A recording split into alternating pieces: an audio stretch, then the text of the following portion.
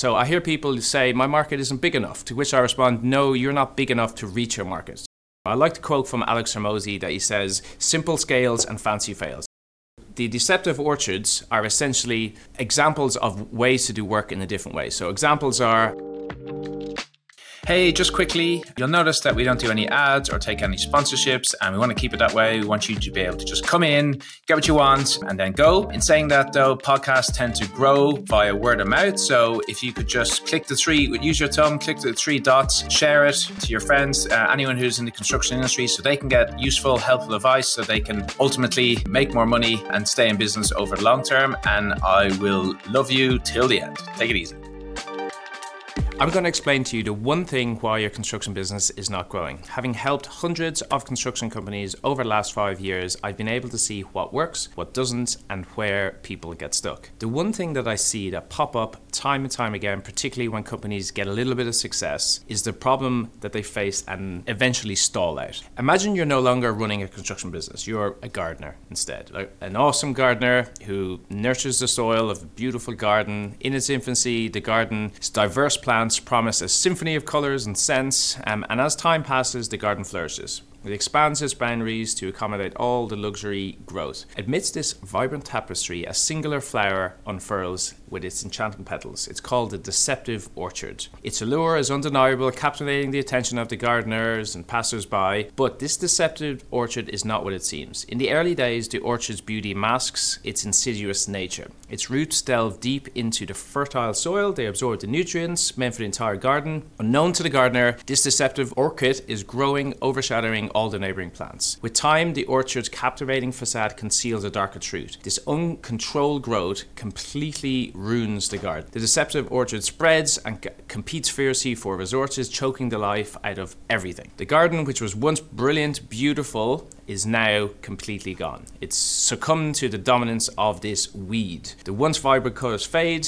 and we got a stillness and a business failure. In the end, the enchanting garden is no more. It's gone. Its captivating exterior hides this disrupting force. So I'm in a unique position of having worked with hundreds of construction companies. We collect the data and we can see what all the most successful companies do and what they don't do. And this deceptive orchard is the top trap that construction companies fall into. The deceptive orchard is the wrong opportunities. So as you grow as a construction company, you're going to have more and more opportunities. Many people reach a point where they stop growing and their growing stops essentially. And as an entrepreneur, you started this business and by all accounts have been really successful. The success was your reward for taking a leap and doing something different. In Daniel Pink's book, Drive, he talks about motivation 2.0.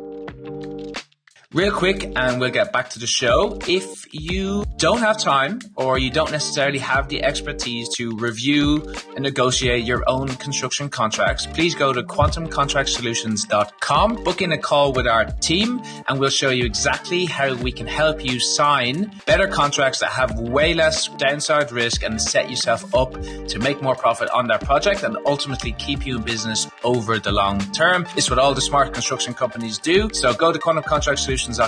Now let's go back to the show.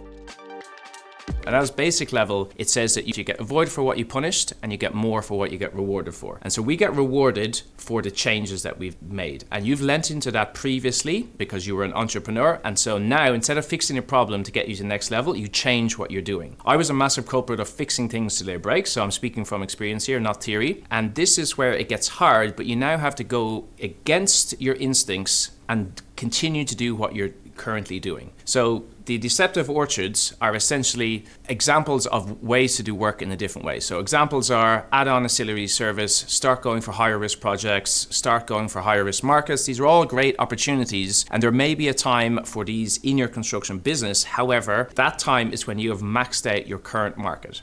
This is something that $100 million revenues companies might consider, but for you right now, that's not what you're trying to do. It's not a problem that you have. The problem is you aren't adding volume to everything that you do. I like the quote from Alex Hormozi that he says, simple scales and fancy fails. So scaling your company isn't about adding new, fancy, complex things to your business. It's about adding volume to what you already do.